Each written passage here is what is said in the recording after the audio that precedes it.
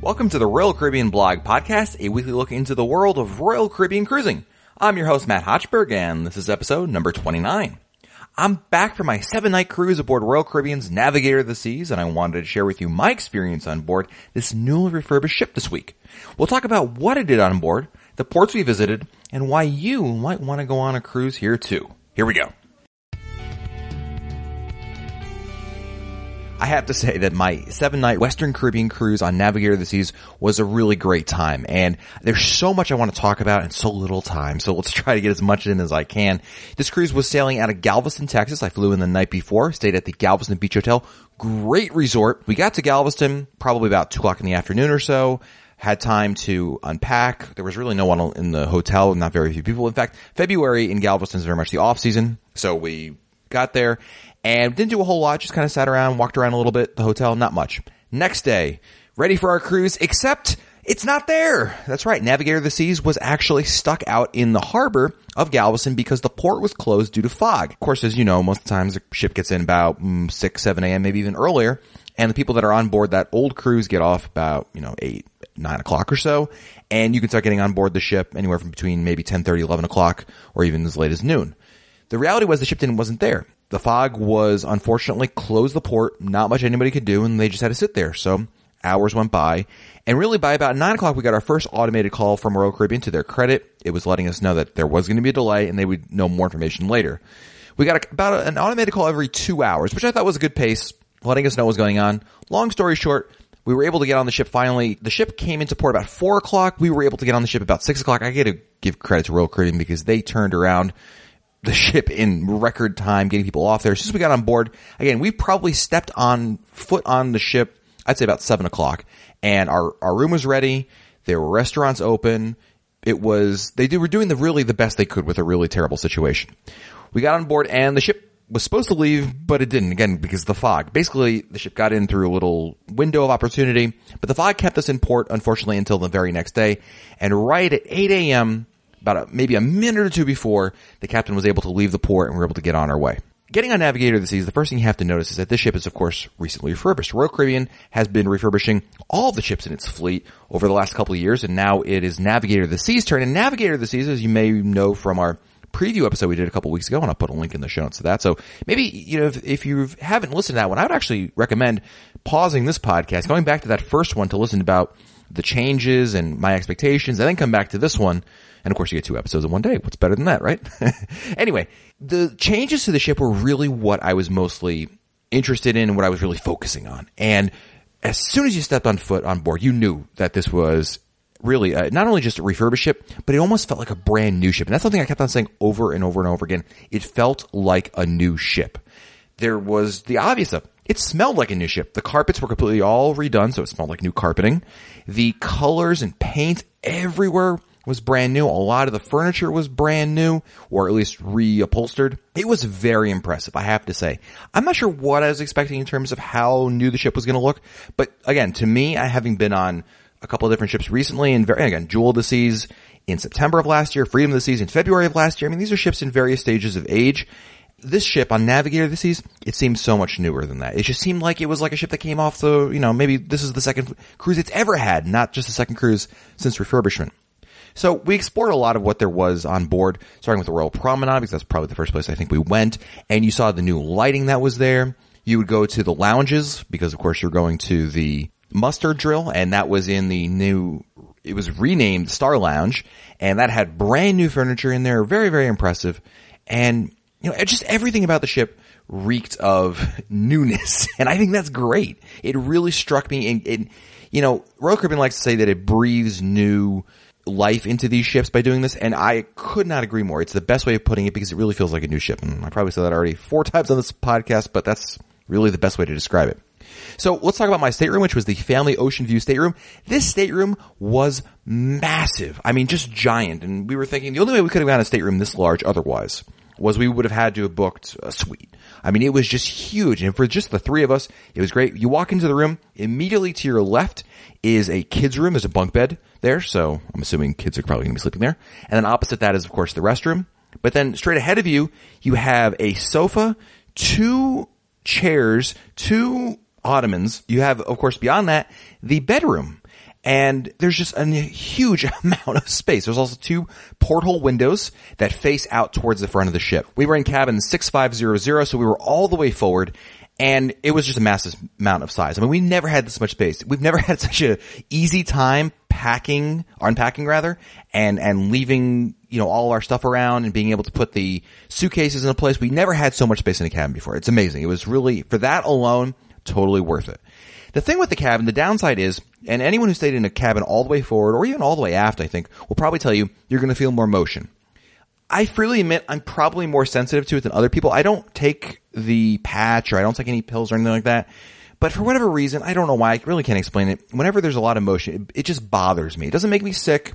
It doesn't make me ill or anything like that. It just bugs me. Like, I notice it and I harp on it. It's something I can't ignore. It's great for sleeping, by the way. I love motion for sleeping. I don't love motion when I'm just sitting around and trying to, watch TV or write my blog post or whatever I'm doing in the room. It was interesting because I would be elsewhere in the ship, like I'd be in the Royal Promenade, I would be in the dining room, I would be in the theater, I'd be anywhere else on the ship, and I wouldn't feel the motion nearly as much as I would back in the room. So something to consider, forward-facing cabins especially cabins all the way forward, you're going to feel more motion. So if you are sensitive to it, if you do get easily seasick, it's probably not a great idea. But otherwise, if you don't care, or if you're going on a port-intensive itinerary, then it might not be a bad idea. Now, on board, we sampled as much of the new stuff that the ship had to offer. So let's start with the specialty restaurants, because I think that's the first and foremost the thing that everyone thinks about. The specialty restaurants on board, there were 4 specialty restaurants, one of which existed and got an update, and the other 3 are brand new. So we'll start with Chops Grill. Chops, of course, existed before, but it got a brand new menu, and this menu is actually going to be, if it's successful, rolled out to the rest of the fleet in some sort of fashion. Maybe, I'm not sure if it's going to be all at once or, here and there, but the idea is, and everyone I've talked to at Royal Caribbean has said, if it does well enough, they'll push it out there to the rest of the fleet.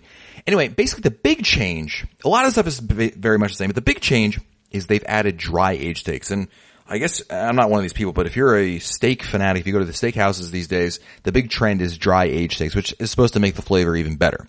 And Royal Caribbean has made a new effort to include that. It's kind of an interesting dichotomy, because on the one hand, you get some really good tasting steak. On the other hand, you have to pay extra for these dry aged steaks. So whereas you're paying $35 just to go to Chops, you're paying an additional $18 to $19, depending on which steak you choose, for those dry aged steaks. Now, let me say, you can still order regular old steaks, your New York strip, your porterhouse, your filet mignon, and they do not cost extra. They're included in the cost of eating at Chops. But of course, the dry aged steaks are what is really brand new about this menu. I tried it because, of course, I have to be faithful to all of you. Try it for the blog, right? That's what I told my wife anyway. I'm one of those people, again, I really can't tell the difference, I'll be honest, between a $20 steak and a $50 steak. I just can't. I don't know. They all taste great to me. I thought it was very, very good. I ate it all, so I guess that's a good indication. I thought it tasted really good. So again, I'm not a steak expert, but it's something to consider. And if you are looking for dry aged steaks, because maybe you do like to go out for steaks, this might be something for you to try. Just keep in mind there's an additional cost to it. Otherwise, Chops was great. The menu was about as consistent. And that's the thing. Consistent is really the best word I can use to describe Chops. It's always a consistent experience and very, very good. So again, thumbs up for Chops there as well. And they were there on a busy night. We were there on Valentine's Day, and they were slammed. And the service was a little off. Not terrible. I would say, if the service is usually like a 9 or a 10, this was like an 8 or a 9. You know what I mean? Like, you can notice a little bit of a slowdown, but it was alright. We enjoyed ourselves, took our time. No problems at all. Next, we ate at, and again, it's not really next in chronological order, just next in my mind. We ate at Giovanni's table, which is new. And that's, of course, it's right across from Chops Grill. We ate there for a lunch. And Giovanni's was actually the only restaurant we ate at where there was really no one there. I think we got in there, we were the only people there. It was a 12:30 reservation, and I think when we left there, maybe 1 or 2 other tables there. Anyway, Giovanni's is family-style Italian food. It's your basic, fun Italian food. You get your various pastas. There's nothing adventurous here. I liked it. I felt the lasagna was very great. The meatballs, of which they hang their hat on, was good. It's veal. I'm not my favorite kind of meat, especially for meatballs. I tried it because I figured, well, that's what they're all about, so I'll try it. Not bad. The salads were very good. I really enjoyed it. I mean, look, and the other thing is, for lunch, Giovanni's table only costs like $15. It's really nothing. So if you're looking for, and of course you can order as much food as you'd like there. So if you're looking for an option that's a little different for lunch, Giovanni's table might be a great choice for you. Now, going beyond that, you also have another new restaurant, which is Izumi. Now, Izumi is a sushi restaurant that was added to deck 14 of the ship, and Izumi offers sushi for lunch and dinner. Now, I only ate there for lunch. The lunch menu only offers sushi, whereas the dinner menu offers sushi and other Japanese food items. Now, I had sampled Izumi quite a bit on my Oasis of the Seas cruise a couple of years ago, so I kind of had a background going into it. The other interesting thing about the lunch option is that it does not have any specials, like there's no special rolls. It's just the menu, fixed menu, that's it. Now, the interesting thing also about this is they've dropped the cover charge for Izumi. There is no more. There used to be a nominal charge, like $5 or something like that. No more. You just pay whatever you order. The interesting thing was I booked Izumi online on RoyalCaribbean.com, and they charged me, I think, $10 a person for it. So keep in mind that even though you're paying a cover charge for booking it online, that amount that you book, so if, let's say we had 3 people going, so we had $30, that $30 went towards the cost of whatever you order. So I don't know why they do it. I mean, it seems kind of silly to have a cover charge for a restaurant that doesn't have a cover charge, but I'm guessing they're doing it just to make sure people aren't just, willy-nilly making reservations. Anyway, sushi was pretty much the same experience I had on Oasis. Some rolls were better than others. Most of the rolls I thought were very well priced. There are some other rolls, if you look at the menu, that, especially for dinner, they're like much higher in price. I guess it depends what you're interested in. If you're cool with just your basic tuna roll and maybe a spider roll or something like that, then it's great. But again, sushi is sushi. I'm sure I'm not telling any sushi fans out there that sushi can be expensive, but it's the only option at sea. And compared to the sushi I've had in the Windjammer and other ships, this is far much better. So I think the only roll I had that I didn't love was actually the regular tuna roll, because I felt it was very small. Then again, it only cost I think $5.95, so kind of a trade-off there. But go for the more adventurous rolls, and I think you'll be okay with that. And it still includes the complimentary edamame miso soup, so hard to go wrong with that. Next, we have Sabor Modern Mexican, and my friends, I will put a link in the show notes to the review that I posted about this actually yesterday on RoyalCaribbeanBlog.com. Sabor, I'm going to just make this very simple for you to understand. Sabor was the best meal I've had on a Royal Caribbean ship, period. That's how good it was. I was going in with, I didn't know what kind of expectations. The people online were sort of complaining about it to some extent, saying, $25, how do you justify that kind of cost? It's Mexican food. We've all had Mexican food before. How much, what makes modern Mexican? I don't know. I was going in there as blank of a slate as I can, and I was totally impressed. Freshness and quality is really what this was. In fact, Sabor was packed every night we were there. I was talking to the waitstaff. They were saying that in the just two short cruises that Sabor has been open, they've been busy every single night. And I think that says a lot about the quality of the food there. So anyway, you get there. One of the first things you're going to get is fresh made guacamole at your table. There's a waiter brings around a cart, assembles it for you, explains it to you. It's very impressive, I have to say, and the food tastes even better. I'm going to say this was the best guacamole we've ever had. My wife is the guacamole expert. She said she agreed with me. In fact, we actually had guacamole the next day in Mexico, and she said, all things considered, she'd rather have had the guacamole from Sabor if she could have a choice. So that says a lot, I think. Now, on top of that, they also have, if you choose to pay for it, of course, margaritas that they can make for you at the table. We did that, of course, for the blog, for research, right? We have to do that for research. So we had no choice but to order margaritas and try that. They actually have 2 that they make at the table. The others they make in the back or what have you. Anyway, very, very good and very, very strong. If you're looking for a drink to make your evening go a whole lot better, get one of these bad boys and you'll be pretty good. There's also freshly made salsa, and the guacamole and the salsa are complimentary. The margaritas are not, unfortunately, but they are very, very good. And of course, you get to the food. Everything was really, I thought, it tasted fresh. It tasted great. And again, it was one of the best meals I've ever had on a Royal Caribbean cruise. And that says a lot, because overall it's got to do a whole lot to impress me like that. And I just think it's a great choice and something you should absolutely try before you make any decisions on whether or not you think it's worth it. Do I think it's worth it? Absolutely. Did I get $25 worth of food? Absolutely. And I think it's one of the best Mexican meals I've ever had. It's not your typical Mexican food, although there are tacos and burritos and quesadillas on there. But again, ask your waiter. That's what I did. I kind of went in there saying, what should I order? And the waiter directed me to a couple different dishes that I should try, like the red snapper ceviche and the empanadas that I tried, and even the chocolate banana empanadas for dessert. I was on an empanada kick, evidently. And they were all so good. And we were eating there actually with a large group, and the large group tried a lot of different other foods as well. Everyone was really impressed by the food overall, and I gotta say, it's one of the best restaurants. Just like the Chops menu, Sabor is, if it does well, it'll be rolled out to other ships as well. And I think this is really Royal Caribbean's answer to offering Mexican. Because as we know, Rita's Cantina, which is available first on Allure this season, it's offered on a couple other ships as well, isn't exactly the world's best Mexican food by any means. It's just a casual kind of Mexican place. This, Sabor, is the kind of signature Mexican restaurant that Royal Caribbean, I think, hopes is going to be rolled out to other ships as well. Now, we also tried, actually, one night on a whim, Johnny Rockets. And if you may remember, I've written a blog post about this on my Freedom of the Seas experience. I've not really been a fan of Johnny Rockets on Royal Caribbean ships lately because I always felt like the quality just wasn't there.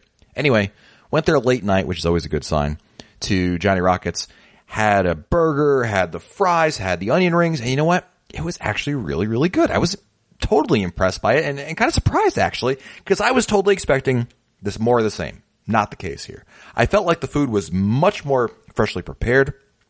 In fact, it was one of the best burgers I had all week, anywhere. So I think that really says a whole lot about the quality. And maybe the Johnny Rockets experience is something that varies from ship to ship. So on Navigator of the Seas, I give a big thumbs up to Johnny Rockets. Now, on top of that, I also had a chance to check out the virtual balconies because, of course, virtual balconies debuted here on Navigator of the Seas. And as you probably know, the virtual balconies are a test, really, because they're going to be rolled out to Quantum of the Seas. It's one of the big things Quantum of the Seas is going to have. I saw them for myself.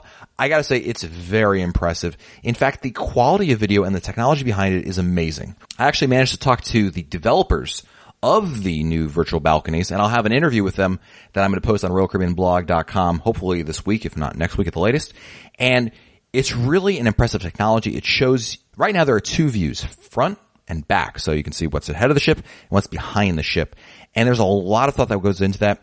They did hint, though, that this is not, what we see today is not the end result of what virtual balconies will be, meaning there is something else coming with virtual balconies, some other option, feature, something. I couldn't get what it was. I tried buying them alcohol. I tried doing everything I could to get the information out of them. They just wouldn't tell me. But it's something I think we should be looking forward to because it's going to be something in beyond just the virtual balcony showing you front and back. They're going to have something else to them. But I got to say, it's very impressive. And being in an inside cabin, I think the appeal really is that you have something else to look at. It's not just a small, dark cabin. Having the virtual balcony there really adds a little je ne sais quoi. It adds a little something to your experience there. And look, it's just cool to be able to, you're sitting in bed and see what's going on outside, right? If you're in port, it'll show you what's in port. If you're out at sea, because we were on a sea day, it'll show you what the seas look like. And in fact, one of the times I think a dolphin jumped through. That was not planned, but they told us, oh, there you go. There's a good reason to talk about it. But you never know. It's just a nice thing to have. It's like having music on in your room, except this time you have the virtual balcony and there is sound. It's a pretty impressive experience, I have to say. And if you're looking for a cruise, and if you're considering an inside cabin versus a virtual balcony, I'd go for the virtual balcony because it just gives you so much more. In fact, the real question is, would you book a virtual balcony or an ocean view stateroom? That's a good question. Maybe the size of the room may dictate otherwise, but all things being equal, I might go for the virtual balcony because it's an impressive experience. You have to see it for yourself. I'll post a link in our show notes to the video that I have of it, but it's something that I think needs to be seen to really understand, so to speak. Now, beyond that, there was a lot more that's new on the ship, and I don't have time, unfortunately, to dive into every single detail as much as I'd like. Some of the other highlights that were really cool, the R bar, which is added, replacing the champagne bar on Deck 5, my new favorite place to go for drinks anytime, but definitely before dinner. It was just, I love it. The thing to do, go to R bar, go to the bartender, and tell him or her, this is what I'm in the mood for. You like Midori, you like tequila, you're in the mood for something with cranberry. Regardless of what it is, tell them what you want. They'll make the drink for you. And that's really the cool thing about R Bar. It has great atmosphere. The seats, the retro look that they have there. Everything about R Bar is just really nice. And I gotta say, I really enjoyed my time there. It was something where we always went for just to kill time, to be somewhere to relax.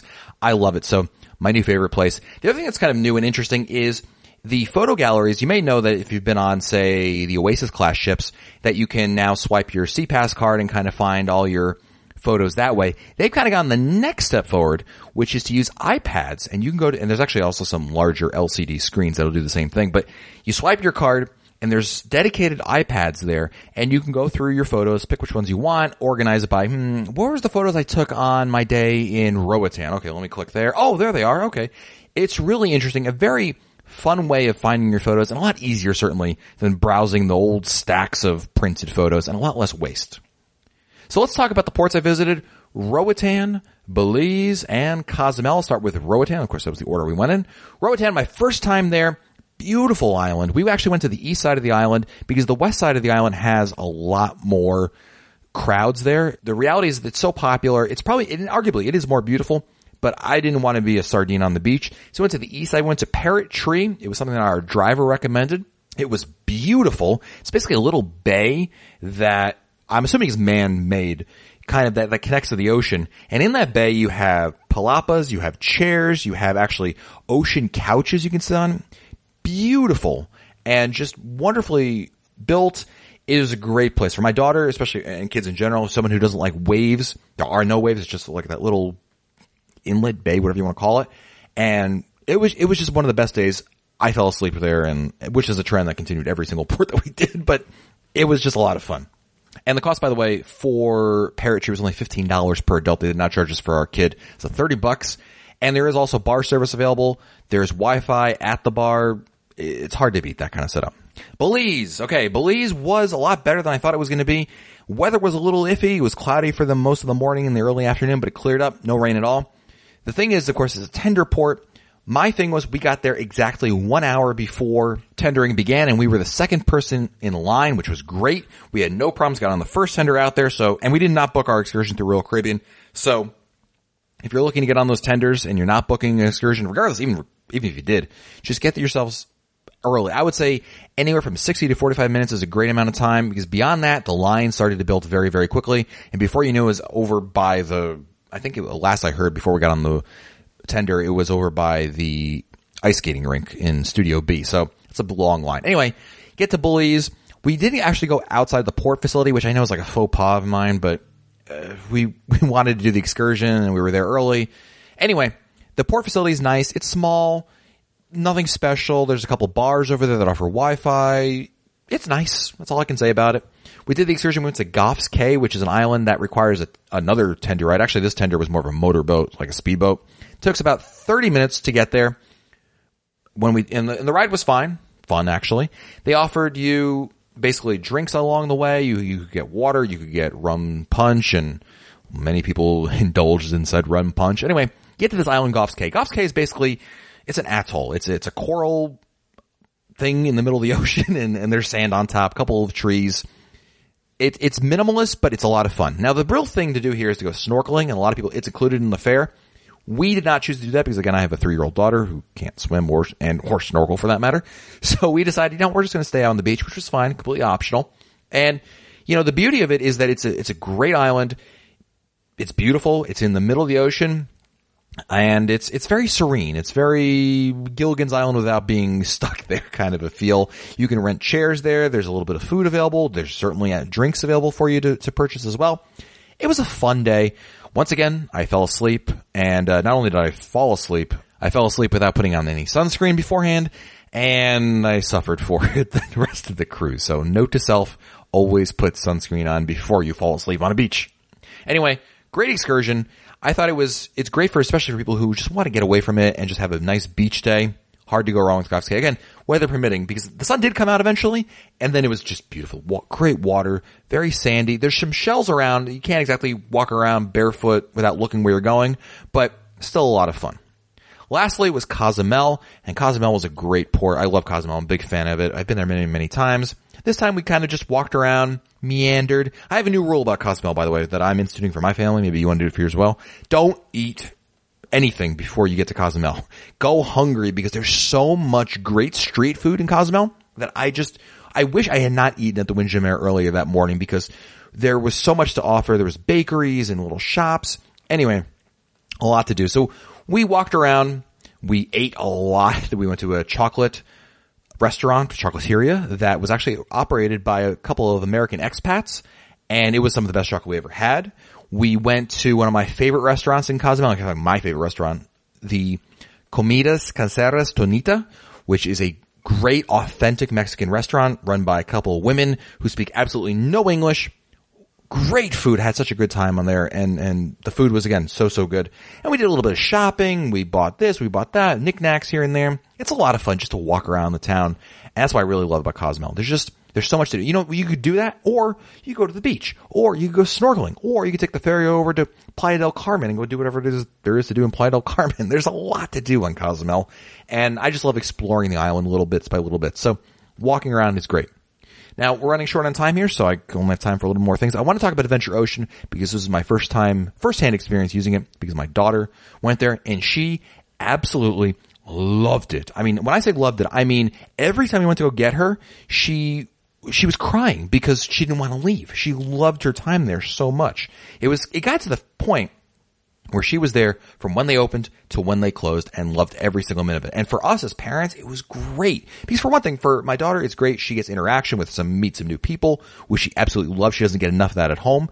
And the other flip side of it, my wife and I got time to do a lot more on our own. We got a chance to sit by the pool. We got a chance to go eat at restaurants. We got a chance to explore the ship. It was really the best thing that could have happened. And honestly, I cannot imagine what our cruise would have been like had we not had Adventure Ocean to our advantage. So kudos to the facility. It got upgraded as well as part of the refurbishment. I was talking with the staff there. They're a great bunch of people.